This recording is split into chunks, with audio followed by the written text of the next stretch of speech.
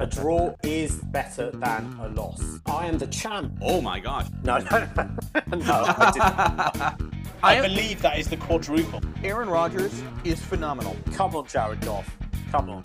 Any trade that involves you getting Drew Lock, you probably lost. Well, I guess everyone knew more than I did. The amount of times that you have been on stage with less than reputable clothing. Yes, indeed. We have no Indeed, shame. enough said on that. I can neither confirm or deny.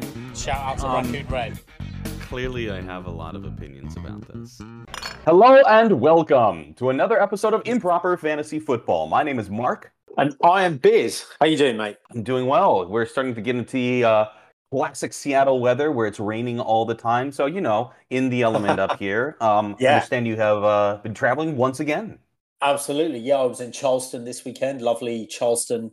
Sunny Charleston in South Carolina, lovely weather. It was, it's lovely down there. So, very beautiful part of the country, and it was a fun weekend, and managed to catch some of the games as well. This was a weird week in fantasy, especially for our league, wasn't it? It was. I mean, you keep climbing a little bit. You keep climbing. I mean, we'll get into it a bit later, but I'm coming off an L, which I wasn't surprised about given Justin Fields injury. Why don't we talk about it now? Let's not wait. Let's just get into it right now. You know what? Let's get into it. You know what? I was playing Andy. Undefeated Andy, who marches on 7-0 now. I take an L to go to 5-2.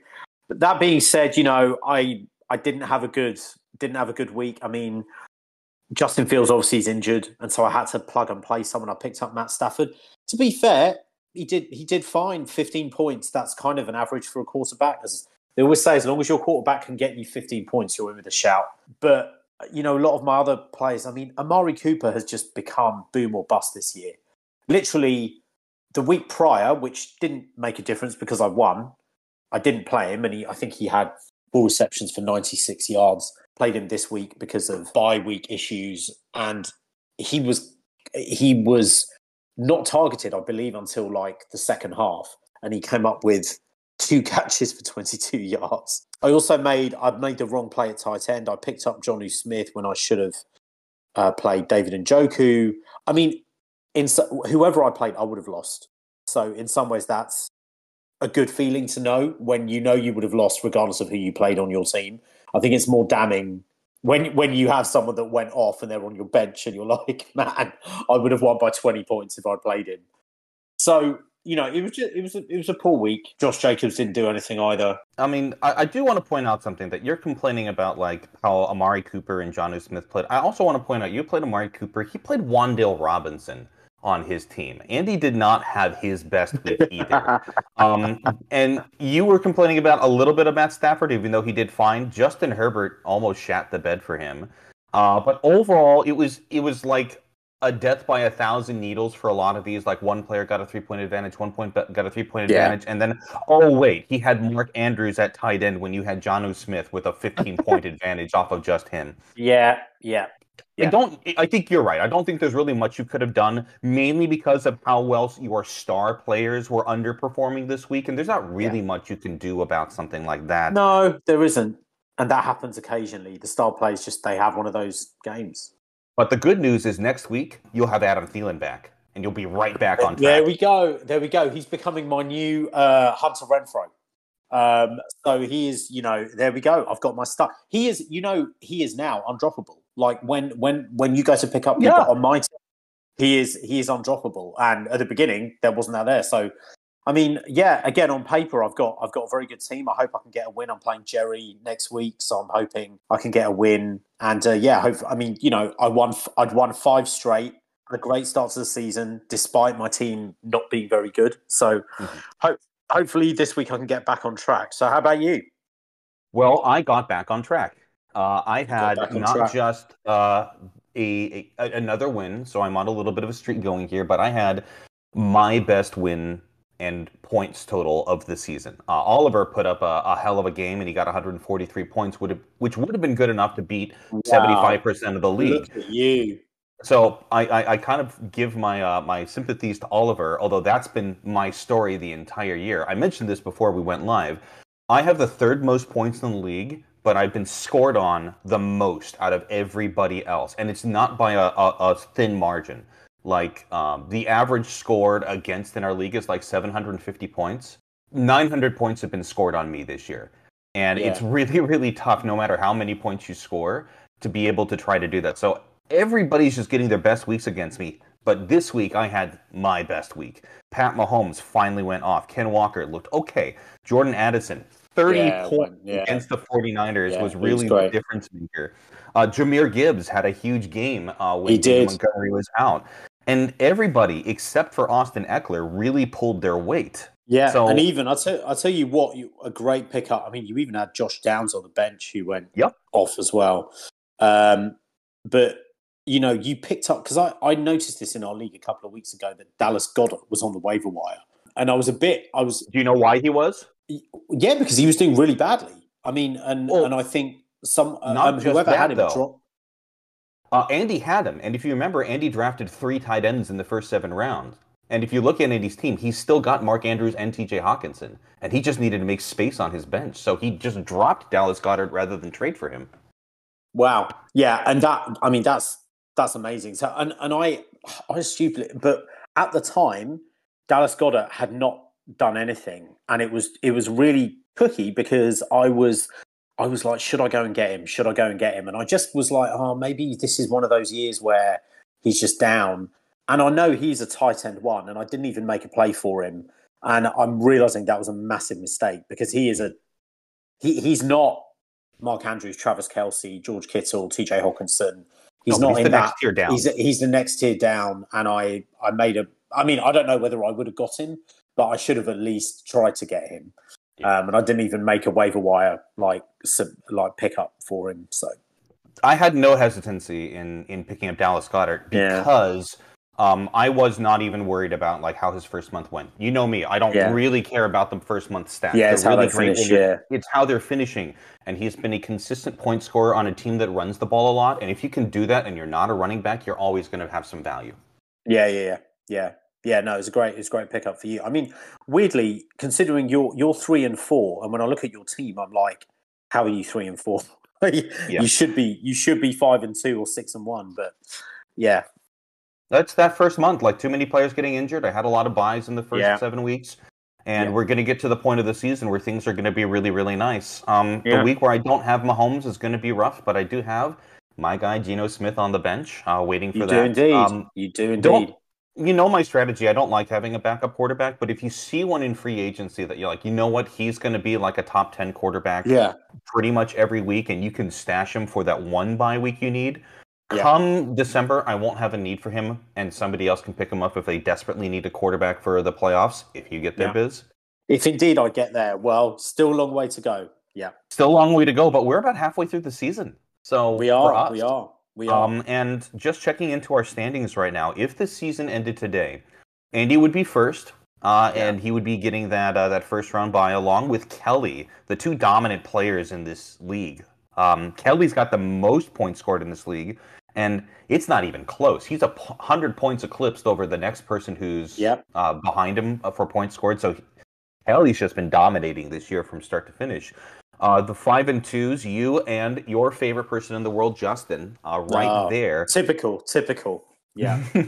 But those are our only winning records. The rest of the league is 3-4 or worse. And the best of the 3 and 4s are myself at 5 and Jerry at 6. Who you played this week. And it's going to be a really big put up or shut up moment for both of you guys, because if you win, you separate yourself and it becomes very hard for you to miss the playoffs. But if Jerry wins, then he makes this scrum to the 3-6 spot. Brings regression to the mean. Well, the bottom line is I'm not hopeful, because Justin Fields prior to his injury was balling. I mean, he was lights out. In terms of fantasy, because there was a game where he still lost but put up tons of numbers. And I was feeling really good about it. And then obviously he's doubtful this week against the Chargers. And so he may come back the week after. But who knows? If Tyler Bagent goes off, is there a quarterback controversy in Chicago at the moment? Because he played very well.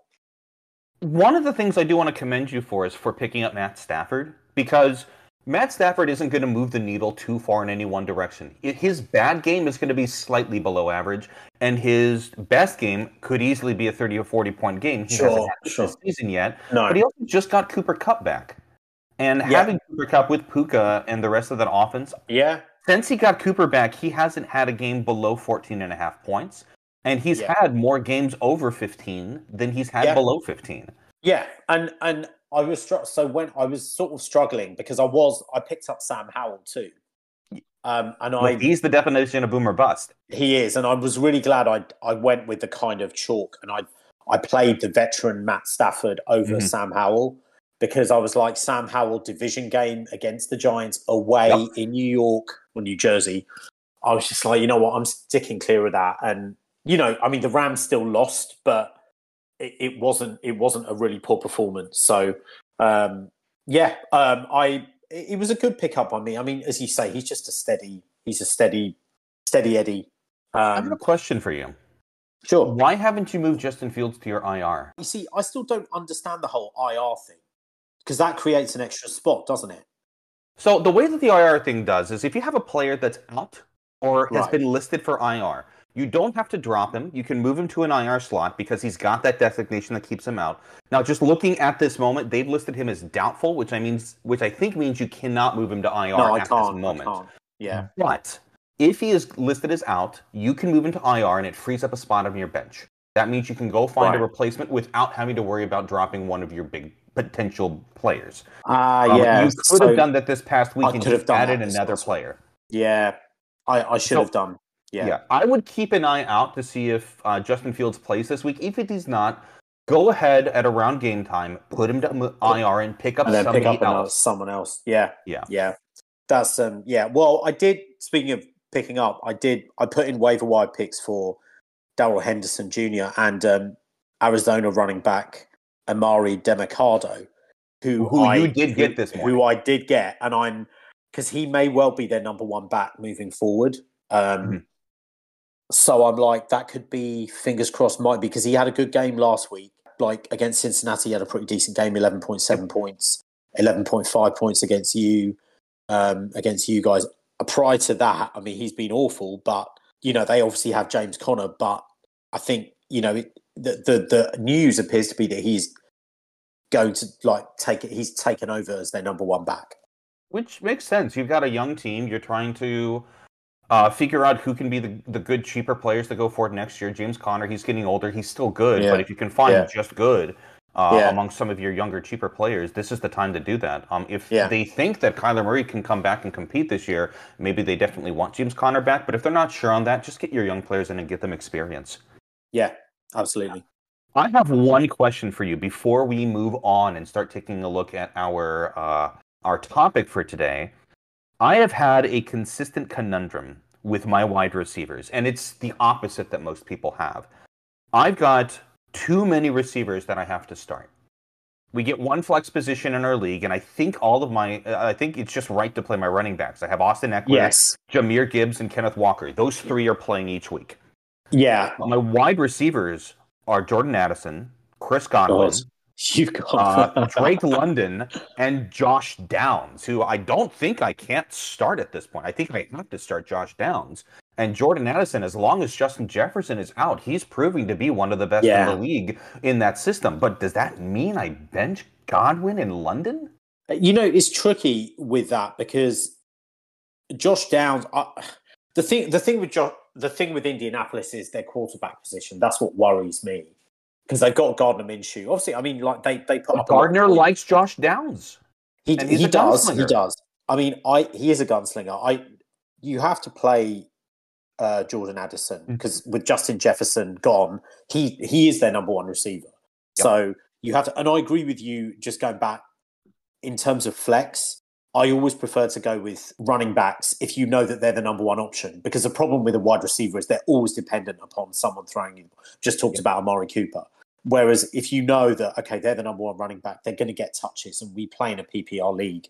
But yeah, you do have a bit of a conundrum because you have Drake London as well, who's been a very good receiver, Chris Godwin as well. I I sort of go with a hot hand, I would say. And Josh Downs had a really good game last week, and you didn't play him last week. You didn't play him. No, because Drake London, to be fair, Drake London had an okay game. He had one of his better games this season. He put up 11 or so points, but Josh Downs went off this past week.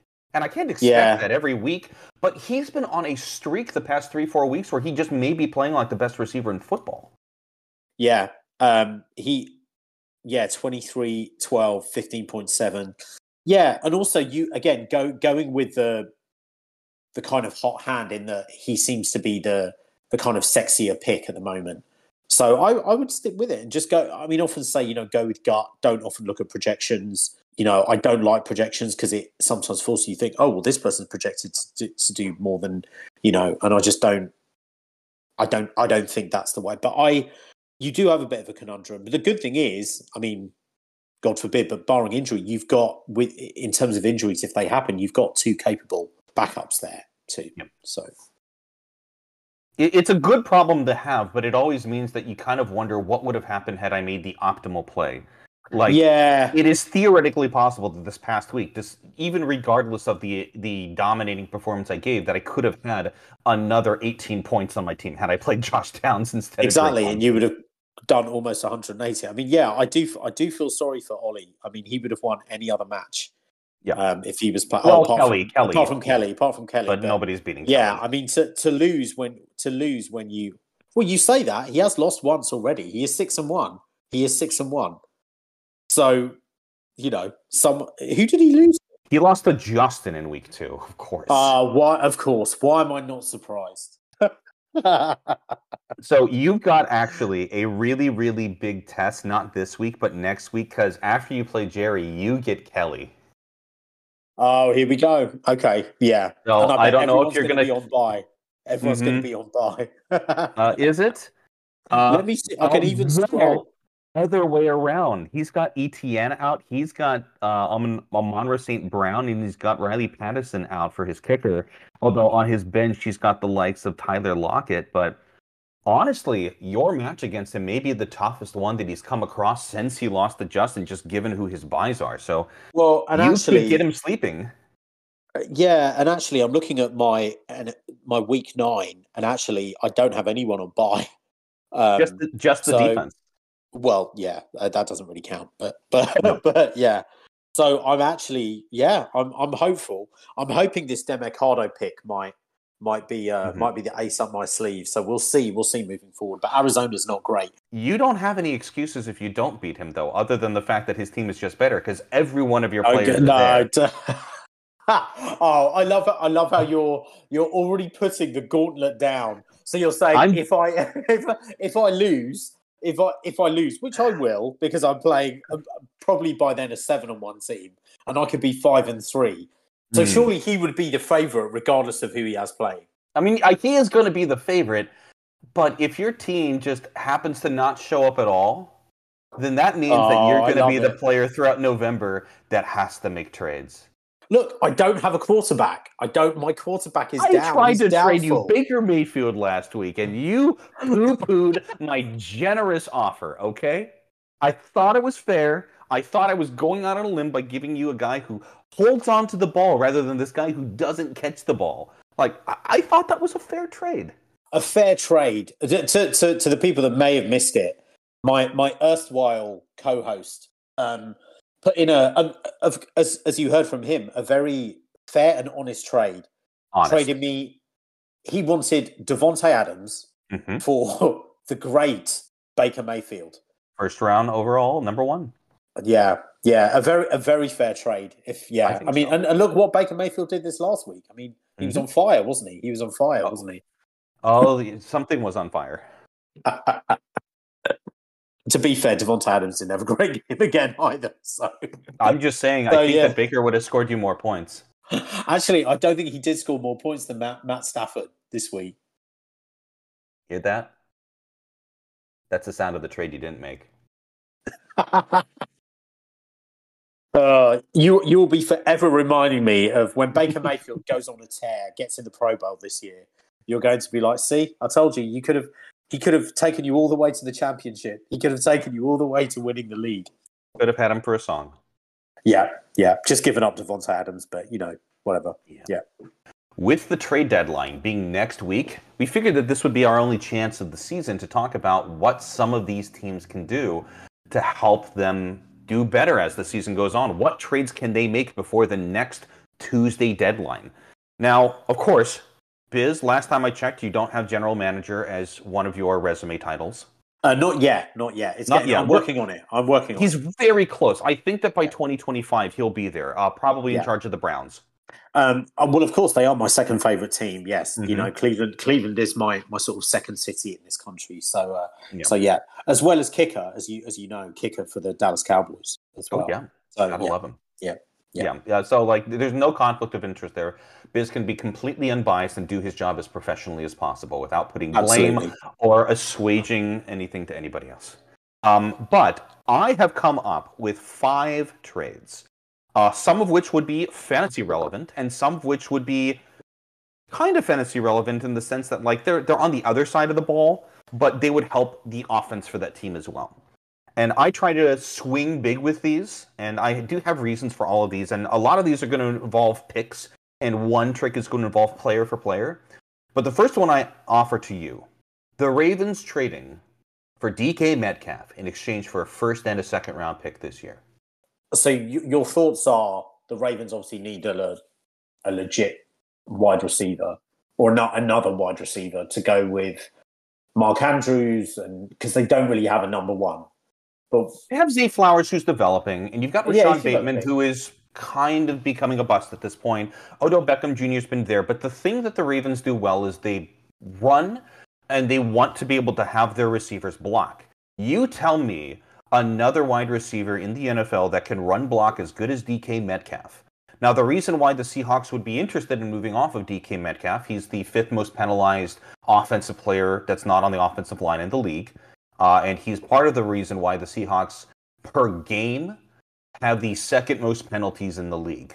But he's also on an extension. He's currently starting the first year of a 3-year extension, which means that the Ravens would get him for a number of years. He's in his prime at this point, and he'd be a big body receiving target that Lamar's never really had. On the other side of the ball, the Seahawks have had 2 developing receivers that are rookies this year in Jackson Smith and Jigba and Jake Bobo, both of whom are starting to become reminiscent. Well, I had a comparison to Jake Bobo this past week that a lot of people saw. Jake Bobo starting to feel a lot like Jermaine Kearse, who just makes these crazy catches out of nowhere. He's not going to be your number 1, but if he's good number 2 or even number 3, you're happy. So I don't. Just on the face of it, I don't know why Seattle would want to get rid of DK Metcalf. I mean, I still think he's an excellent wide receiver, and that tandem you have with Tyler Lockett is still one of the better receiving duos in the league. From a Seattle point of view, I don't think that would be a good move because it still takes time to develop wide receivers.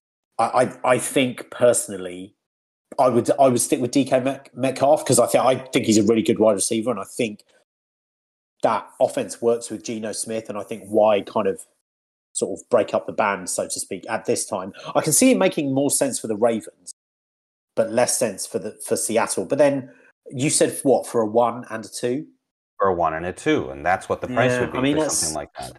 I mean, it's fair in that, as you say, you do have Jackson Smith and Jigba and Jake Bobo. Jackson Smith and Jigba was someone that I kind of targeted in fantasy too, because you don't know how they're going to. So, I mean, a 1 and a 2 is quite a lot actually to give up for. But yeah, I just don't think if I was Seattle, I would want to kind of bite on that. I actually agree with that assessment. One of the things you're hearing around Seattle right now are people trying to figure out how we can trade away DK Metcalf. And part of that is because people are getting frustrated with the penalties. When he got penalized for the offensive pass interference, or it might have been like roughing in some way or unnecessary roughness against the Cincinnati defender a couple of weeks ago, his reaction was essentially, I'm just going to play the way that I do. And then I don't think it was a healthy scratch this past week. I think he had some kind of a lingering issue that wasn't made public. But he did not play this past week for the Seahawks. And they ended up leveraging their younger receivers in that game. So it's a big talk around the Seahawks town, and I wanted to go ahead and put that pick in because it's what people were thinking. I think this is the most likely scenario for DK Metcalf to go to because he is a run-blocking and big pass-catching wide receiver. And I think the first and a second, considering the length of his contract, is what the price would be. Yeah, I didn't actually know about the kind of penalty issue that you brought up. I had no idea, and actually, penalties can kill any team. They can kill you. Like also, just they can demoralize a team when you're marching down, and all of a sudden you get, a penalty going the other way or whatever, and it stops momentum. Like what happened against the Bengals. Yes, yeah, exactly. So I can see that could be an issue. So it's interesting news around Seattle then about DK Metcalf, but I don't think it would be a good thing to do yet. Yeah, and I do agree with that. I don't think they're going to move off of him at this point. I do have one more Seahawks in there because you know my bias, and this is just what I'm hearing around. Wow, people, can you believe this? Of 5 trades, 2 of them are with the Seahawks. This is the other way around, though. The Seahawks acquiring a player. This one's going to be a bit weird. It's going to be Seahawks for Chase Young, giving away a second-round pick. And you might think that a second-round pick is going to be not enough for a guy like Chase Young, but remember, he was injured for the previous 2 years, and this year he's finally popping up. But they did not pick up his 5th-year option, which means his contract ends this season. You can't guarantee, unless you give a franchise tag to him, that you're going to get him next year. Ron Rivera, it seems like he's happy with the older guys, and it seems like they're recognizing they have a plethora of the front 7. So Chase Young's on the chopping block, it seems like, and I've got the Seahawks giving up to a second-round pick, even though the word is he may be available for a 4th or a 3rd. Wow, I think that is it's a very good trade idea. I think it's actually it's a good fit. I think Chase Young sort of reminds me of a Seattle type player. Like he's a very good defensive player. He sort of fits Pete Carroll, that mold. I could see him gelling up there. Personality-wise, yeah, I think he would fit. He would fit into that dressing room, and I think it would be good, and it'd be interesting because you're right. He's a very, very good player, but he has had injury woes. He's had injury history since he's come into the league. So you might be able to get him for a cheaper price, so to speak, than if he had been playing lights out all these 3 years. But when he's on the field, he's a disruptor. He can be unstoppable at times, and so he's a really, really good player. Seahawks are looking to pick up another edge rusher after Uchenna Nwosu, who was starting to have a very good season coming off the edge for the Seahawks. Tore, I believe it was a pec, and he's out for the season now. So the Seahawks will likely be shopping for somebody to come off the edge. And even if that's a 1-year rental or a 2-year lease with a franchise tag for Chase Young, you have to imagine they're kicking the tires. Yeah. Yeah, it would be an interesting scenario to see what happens at the end of this year, as you say, if his contract is up. We're going to move on to one of the trades I'll let you know before the podcast. I've got the Bills looking to add another offensive weapon. There's no secret that their pass catchers are doing phenomenally well. And while James Cook has been doing pretty good at running back, he hasn't been what this team, I think, really, really has been looking for the past 4 years. So I have them trading a 2nd-round pick to pick up Derrick Henry. Why would Tennessee be interested in giving away Derrick Henry or getting rid of Henry's Derrick on the Henry? last year of his contract. De'Vonta Spears has been looking very good as the complementary back, and in games he can take over as the primary back. You're looking to go into an offseason where you may be looking at retooling the entire offense or moving on from Ryan Tannehill because you've got rookie quarterbacks that you might be looking for, and just freeing up cap space now to trade for other pieces that can help you build a young piece in the future. Because they're likely not going to re-sign Derrick Henry this offseason. They're just likely not because of the way the team is built. They're not built to win now.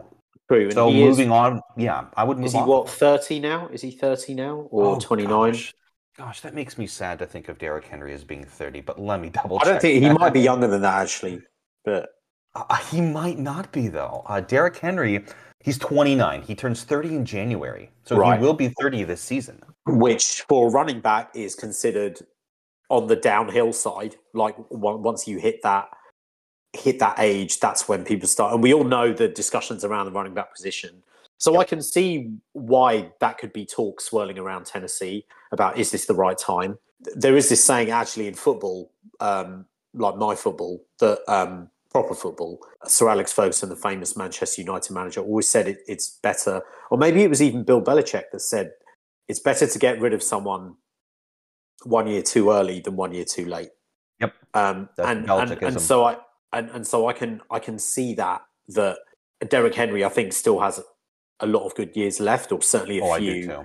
But because he's unlike any other running back, and so he's so difficult to stop. But if you've got a capable, then I can see why they might think about it. It would be a good time to maybe move on from him.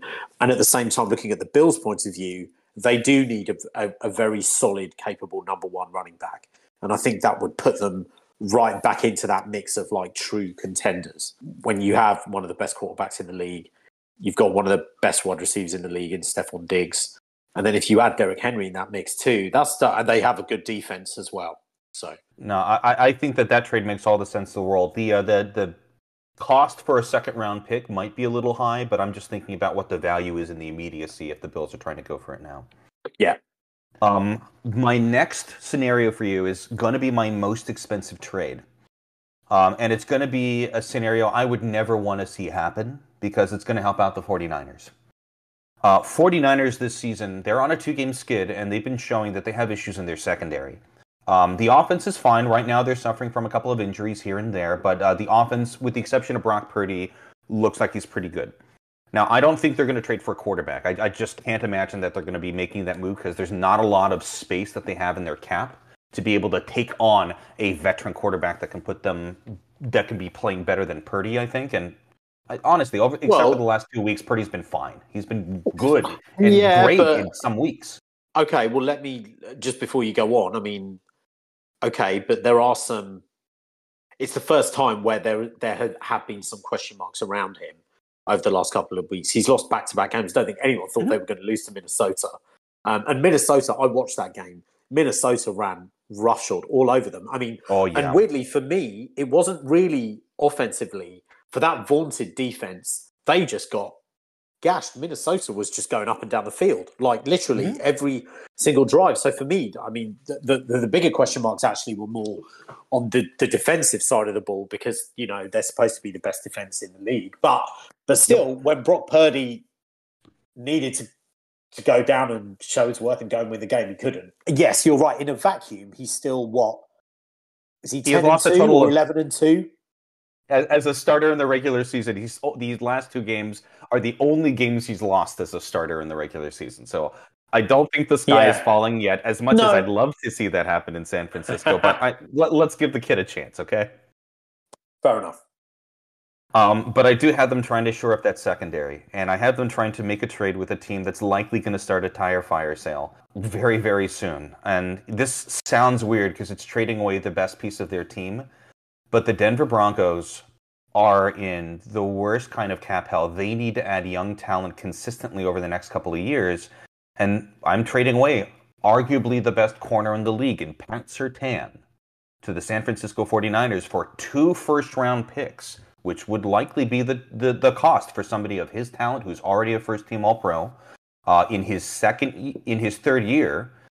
So that means you've got 2 rookie years of wage plus the ability to add a 5th-year option next year. But you've got this Russell Wilson situation, and you have to add more quality pieces at low costs. That's a trade that I think that I could see John Lynch make the pull for, to go for a player of that caliber. What do you think? Why would San Francisco do that when they already have an elite defense? But they don't have an elite secondary. That's where they get exposed. That's how they got exposed by the Vikings. And if you take a look at the games that they played where they've let up bad plays, it's always been the secondary. Talanoa Hufanga is essentially the only quality player they've got in that secondary. And you can see some other players here or there. They're young, they're developing, but they don't have that number 1 corner. And if you add a guy... I can see it making sense just on a pure talent perspective from San Francisco. But then to give up, you said 2 number 1s or maybe a 1 and a 2? No, 2 number 1s. 2 number 1s. So, I mean, that's a lot to give up for, as you say, an excellent cornerback, one of the best in the league, who's playing on a really bad team. I'm sure it makes sense for Patrick Surtain too, but I'm sure he'd want to go to San Francisco because who wouldn't? They're always they're a contender every year, basically. Well, they have been for the last few years. So they're always going to be in the mix. But I don't know really whether it makes sense. I mean, I will say they do just keep adding. They just traded for Randy Gregory, obviously, and that defense does just keep on getting better. But I mean, again, if they did get him, then again, it would be a lights out team. All of it. Oh, I mean, yeah. I mean, you're right. Pump the brakes. I mean, they've lost 2 games in a row. It's not, as you say, the sky isn't falling. It's not the end of the world. No one was going to go undefeated this season. I can see from Denver's point of view, yes, it making sense, because that team, there's part of me that just thinks that whole team just needs to get broken up and they need to rebuild. But then they were sort of in rebuilding mode anyway. I think it's looking like the trade for Russell Wilson certainly has not paid off by Are any you stretch sure? of the I thought it was an even trade. Well, no, I mean, not even in terms of what you guys get. I just in terms of, from Denver's perspective, has it paid off in terms of wins and losses? And of course it hasn't, which is sad. And they gave him, what, $265 million, I think? And you have it all. It was something huge. Something around that. Could they have got a quarterback that wasn't in that same vein where you had to pay over the odds for him and maybe built pieces around that?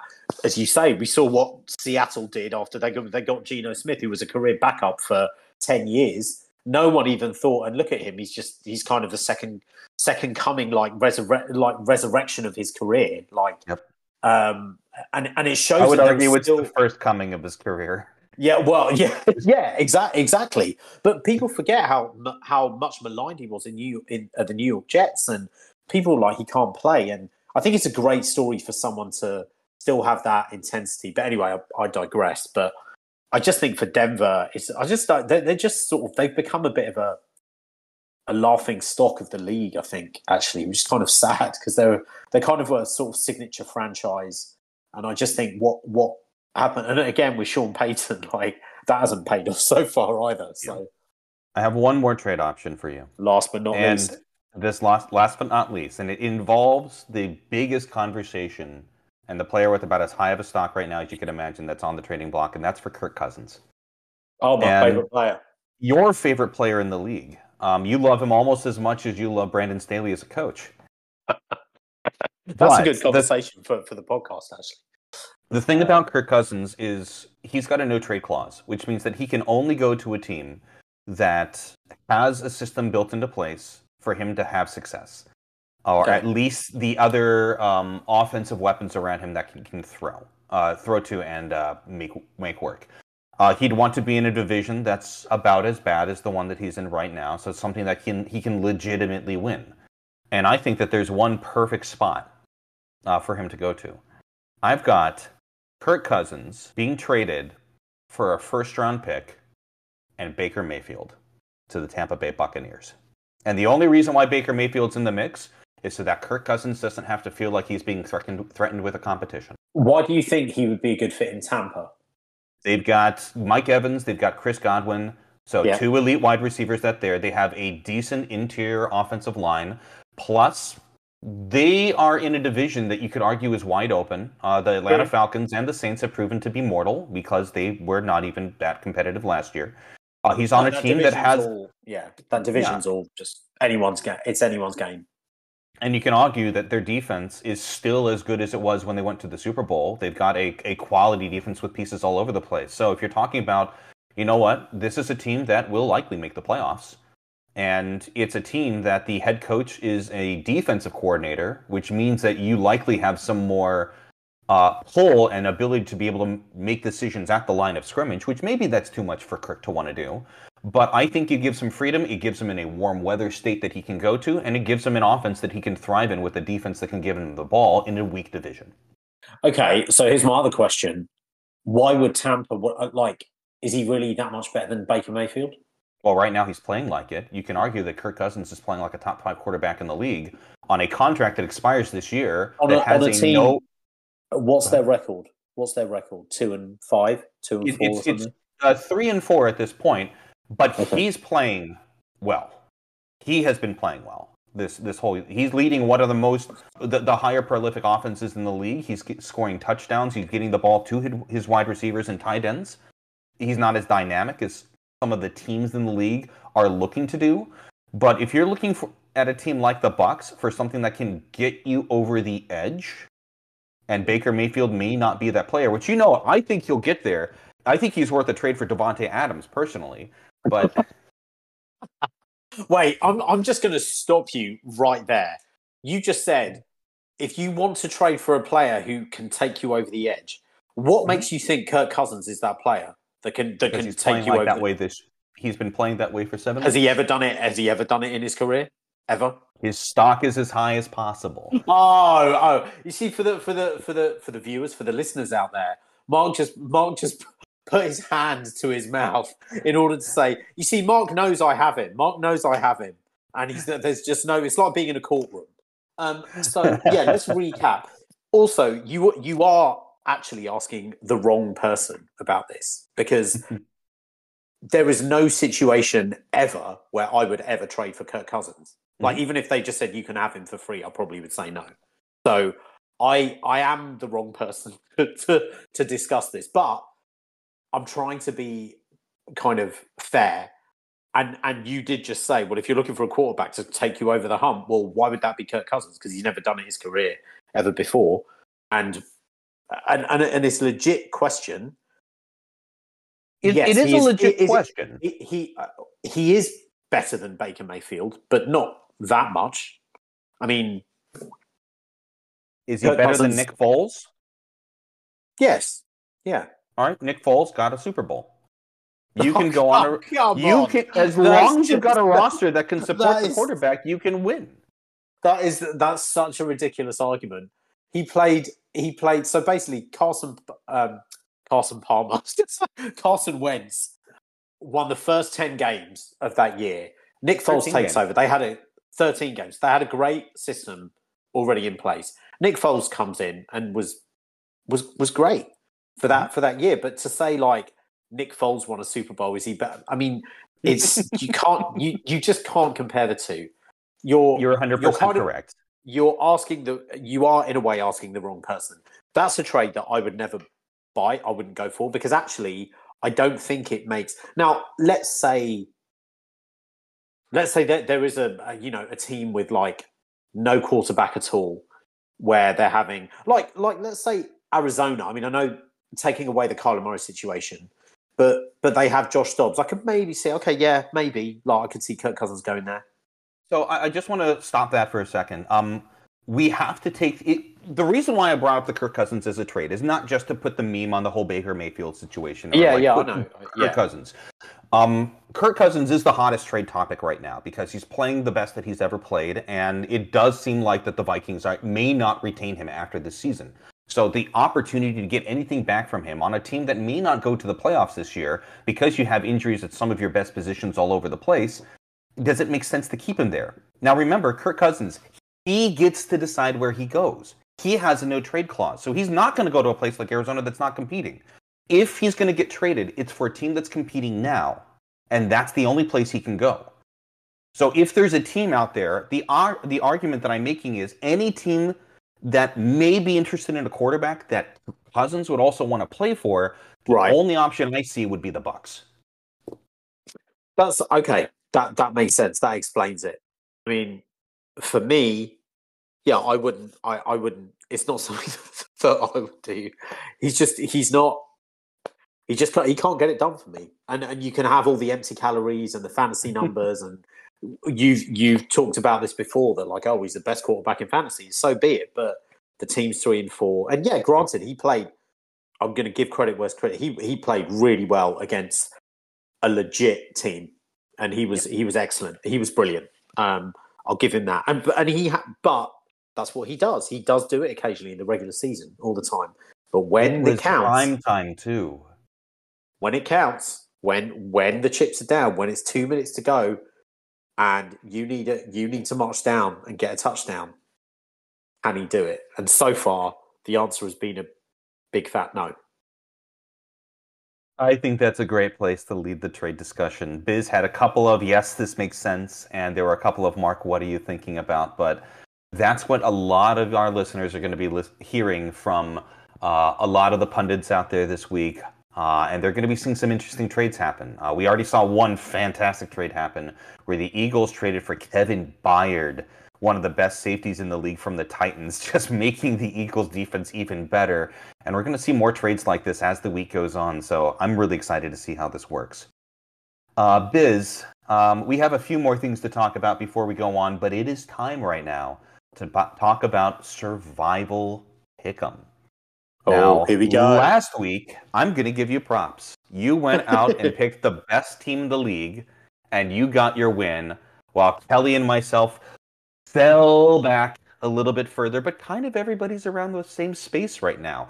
I have 3 points, you have 4 points, and our guests now have 4 points. Would you like to take a moment to enjoy your win?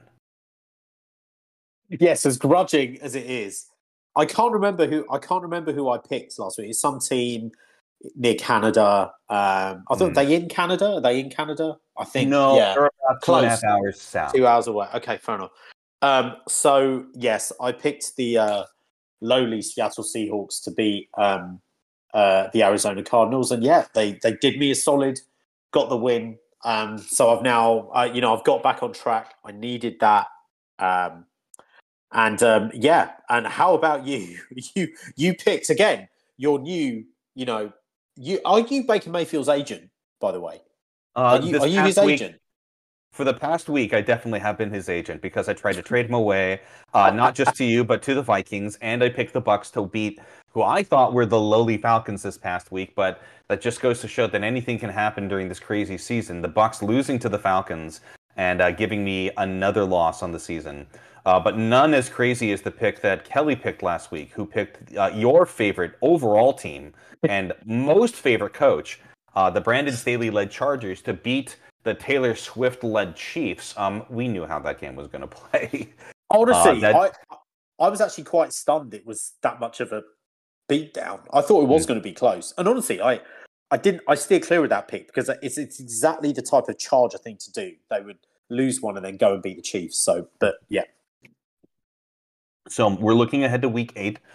And I'll be honest, Biz, before we went live today, even though our guests did lose this past week, Biz did express that he's getting a little nervous about the guests and their success they've had. So We're going to give us a little bit of a week. There's no guest pick this week. We'll go ahead and do 2 in a couple of weeks just to kind of catch that up. But to give the 2 of us just a little bit of space, it's just going to be Biz and my picks. So Biz, why don't you go ahead and make your pick first? This is a tricky one. There's no kind of surefire things here. I mean, obviously you've got the Bills over the Bucks, but I believe I've picked the Bills already, which they lost to the Jags. You have. I'm looking at the Steelers over the Jags. They're at home, and honestly, a bit of a sneaky pick for me. I'm looking at the Commanders over Philly. Division game. Commanders got the Philadelphia Eagles last year. Yeah, Washington at home. They almost beat them, I think, earlier this season at Philadelphia. God, Cowboys over the Rams. There's no like surefire, like easy game where you're thinking. I mean, well, Chiefs over the Broncos, but again, division game and Denver at home. It's a type of. I'm just going to point out you have not used your Chiefs pick this season yet. No, I haven't. But I'm reluctant to do it on a division game. I would rather do it when they're playing a non-division opponent because you just know how those things go. Ravens are away. You know what? I think I'm going to go out and I'm going to pick my favourite coach, Dan Campbell, to bounce back because I know he's not going to be happy with that utterly shocking display his team put out against the Ravens, where they may as well have not turned up. They may as well have not turned up after half time and just said, you know what, you can have the win. We'll go back to Detroit. I was wondering if you'd come across that one because this game does look like it's a surefire thing for you. Well, don't. You just put the kiss of death on it now. And You know the Raiders now. Don't jinx it. But I'm going to take the Jared Goff-led Detroit Lions to beat the Raiders at home on Monday night. I really like that pick. And I do think the Lions are going to do really, really well on a bounce-back week. You can know that Dan Campbell has been biting kneecaps all week long since they lost that game this past week to the Ravens. Yeah. I'm really excited about Monday Night Football this coming week. I've got a spectacle week, and I think there were a couple of games that I'm like, you know what, these ones seem pretty easy to pick. Like, you could pick the Cowboys over the Rams, but Rams can be sneaky good as well. You can pick the Dolphins over the Patriots. I think the Dolphins would demolish the Patriots at that point, although you've already picked them, and I think that there are better matchups for me to pick up. Again, a divisional game. But I do see a matchup in here that I really like. It's the game between the number 1 pick and the number 2 pick. You've got the Texans versus the Panthers. C.J. Stroud versus Bryce Young. And I'm going to take the Texans to win in Carolina this coming week. Of course, I'm going to finally make Carolina fans rejoice because of this, because I put my kiss of death on everything, and clearly the Panthers will get their first win. But I'm picking the Texans to win because I believe in C.J. Stroud, and I think he's the next coming of like what Justin Herbert did in his rookie season. He's been proving he's that good. Yeah. I agree. Although I do think it's a tricky pick because Carolina's at home. I know Carolina hasn't been good this year, but I think it's a good pick. I mean, CJ Stroud has been great. The Texans have been good. They're 3-3. Panthers have obviously not won any game, so I can see it's a good pick. But I don't know, because the Texans are a young team. I could see the Panthers maybe getting their first win in that one, but. It's a good pick. And with that, we just have a couple of more stories involving the games this past week that we want to touch on. Biz, that Browns-Colts game was a fascinating game.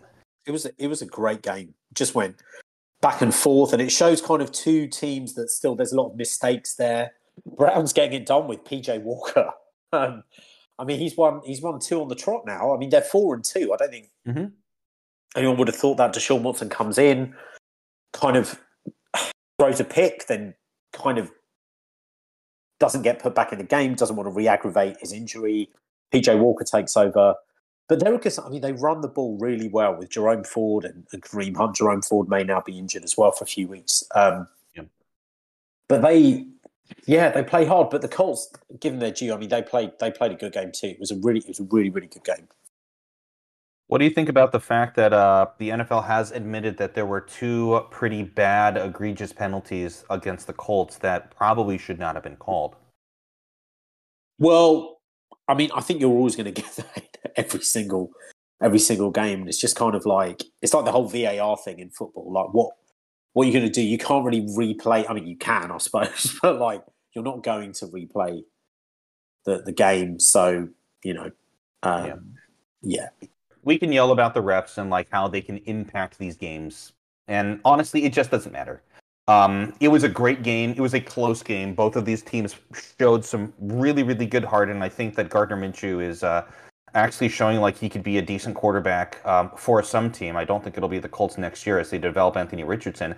I think Gardner Minshew is just going to turn into this generation's version of Ryan Fitzpatrick and keep moving from team to team, just trying to develop something young and core. I can see that, and maybe come in and have a few 4 or 5 games of magic, like Fitzmagic, and just get that team on the road, like kind of going again, and then kind of moves on. And I agree. I think he's going to be kind of journeyman backup.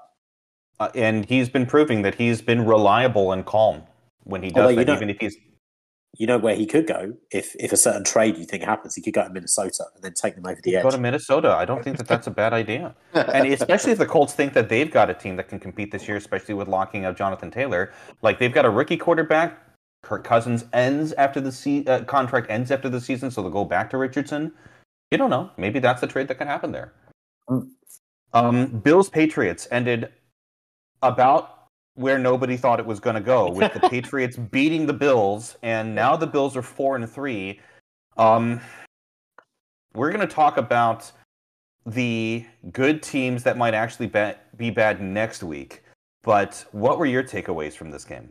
Well, it's just every time you think the Bills have kind of steadied the ship, something like this happen. You know, they thrashed Miami, and then they lose to they lost to the Jags in London.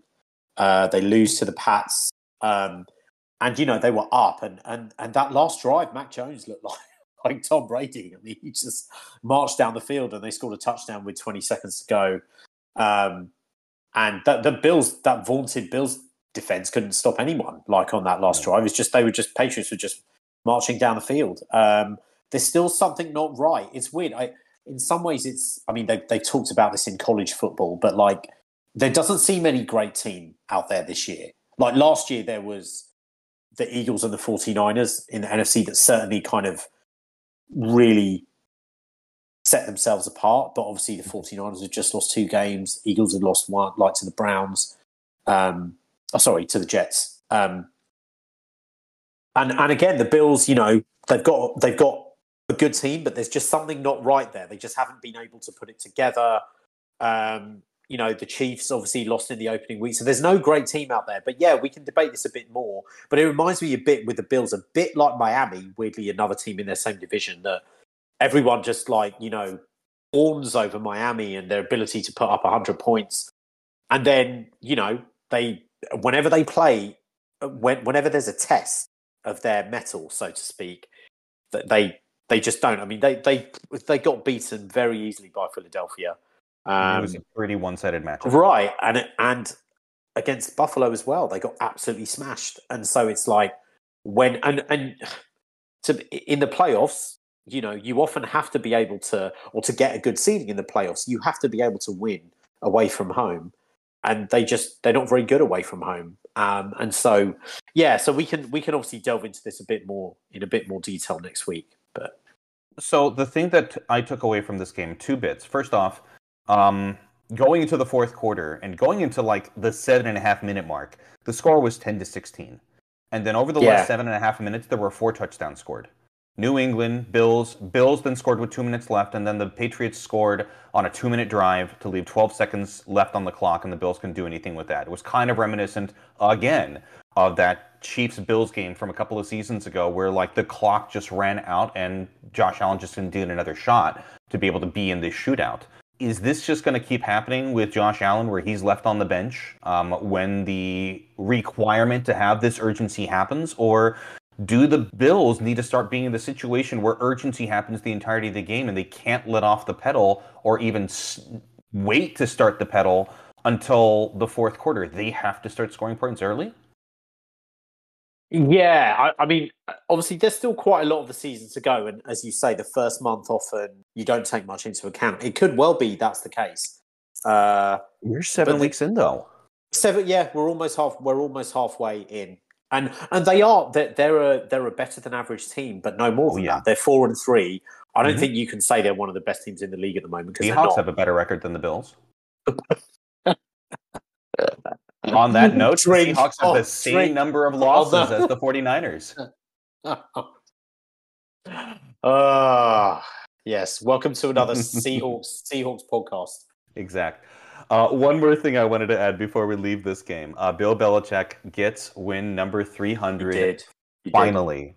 Yeah. And regardless of where you are in the Belichick-Brady debate, I don't think there's any debate that Belichick is going to get into the Hall of Fame as quickly as he possibly can when he eventually retires, which may be for a while since he apparently signed a contract extension this past week. So he actually signed a contract extension? Nothing's been announced, but they have never announced officially whenever he signs something because he likes to keep his stuff to his chest. He's not a member of the coaches union. He represents himself wholeheartedly, so there's no announcing requirement for him. But the rumor is, before last week's game, they extended him apparently for 3 years. Wow. I think that's a mistake. Although I just think it's time to move on and get someone new, get someone fresh blood, I just think I've heard this debate, was it because obviously the last 2 weeks they lost like 34-0 or whatever to the Saints, they got smashed. And there was talk then about, is it time for him to go? Just, and the NFL, just like any sport, is a business. There's no sort of time for charity. And it's kind of, what have you done for me lately? And as amazing as he's been, and he's the greatest coach of all time, won 6 rings, first ballot Hall of Famer. But the last couple of years, he hasn't done well. And I think one of the issues that a lot of people have said is he shouldn't be the general manager as well, because he's the identifier of talent as well as the coach. And I think sometimes there can be a conflict of interest there. And you might say, well, he's earned the right given all his success. Yeah, fair enough. But to be fair, I think now it's revisionist history. But you look back and you realise Tom Brady actually papered over all those cracks in that team for so long, because they never actually had an amazing team in terms of talent. They had Tom Brady, and then they had a few years where they had a few great defensive plays. Obviously, they had Randy Moss for a couple of years, and that year where they went all the way to Super Bowl, he was lights out. But apart from Tom Brady, what other skill plays were you like, oh, this person was amazing, and this Gronk. wide receiver was amazing? Well, Gronk, obviously. But yeah, I mean, that's it. That's it. So I think it would be good if maybe he has signed a contract extension, and maybe Robert Kraft under the table has said, well, look, we'll do it, but maybe we're going to get a GM in. But I doubt Bill Belichick would agree to that. We'll see what's going to happen with all that as the offseason approaches, when this whole season's done, because he's going to stay the general manager role at the very least through this season. Yeah. I think we can all hope that if we want to see the Patriots succeed, that they do have some fresh young blood in that front office to be able to take the decision-making away from Bill for the time being, since clearly he has had not the greatest success at identifying the point scorers on the team. But listeners, let us know. Do you think that this was a mistake? Do you think that this was a good idea to keep the ship going for the Patriots? Let us know. Twitter handle is improperfantasy, and our Gmail is improperfantasypodcast@gmail.com. Biz, do you have any shout-outs? I do. I'm going to shout out the England rugby team after their valiant semi-final defeat to South Africa last weekend. They played. It was their best game of the tournament, weirdly, even though they lost. And they came agonisingly close. They were leading 15-6. Or no, leading 15-13, I think, with like 3 minutes to go, and they gave away a penalty to South Africa and they knocked it over. So we lost by 1 point, but it was a heroic effort. And yeah, a good campaign. So shout out to the England rugby team. I have one shout out this week. And no, it's not going to be to the NBA, who had its opening day yesterday with some fantastic gameplay. Yep. And seeing how CP3 can defend Kevin Durant, which was really weird to see him successfully defend Kevin Durant. But I'm actually going to throw my shout out to the World Series that's going to be starting on Friday. Diamondbacks versus Rangers. And I think the majority of the baseball world breathed a collective sigh of relief when the Astros lost to the Rangers, because I think still the majority of fans are angry about the cheating scandal from a number of years ago, and they're still viewed as the villains of the AL at the very least. Diamondbacks beat the Phillies. I think the majority of the league was rooting for the Phillies just because they're an exciting team, and some people still really like Bryce Harper, and they've been a successful team the past couple of years. But the Diamondbacks, they're a bigger market, but the Diamondbacks they're apparently like a team of destiny for the past several months or so, and it's going to be really fascinating to see Rangers v. Diamondbacks, two teams that haven't been there, Rangers in over a decade, Diamondbacks since the beginning of the century. One of these teams is going to get a World Series ring, and it's going to be really fascinating to watch this series. Yeah, I like it. I've always found this a slightly odd thing with American sports, and it's certainly weird here more than back home, because I think back home we like when an underdog gets to a final, or we like it when someone upsets the apple cart. Here, I don't know whether it's just because of entertainment and Hollywood. It's all about, no one cares, because it's like all big market teams. It's all New York and LA and Chicago and Boston and Philadelphia. And I'm just like, well, no, I think it's great when teams from whatever small market I mean, Texas isn't exactly a small market, but Arizona, yes. But like, I think it's great. I think it's great for the sport. I mean, otherwise, what's the point of having so many teams? If you just want all the big teams to play, then just have a team with 6 teams in it from the coasts and like Chicago. And with that being the case, my coffee is empty. Now, the only thing I can say is cheers. Cheers. Till next time.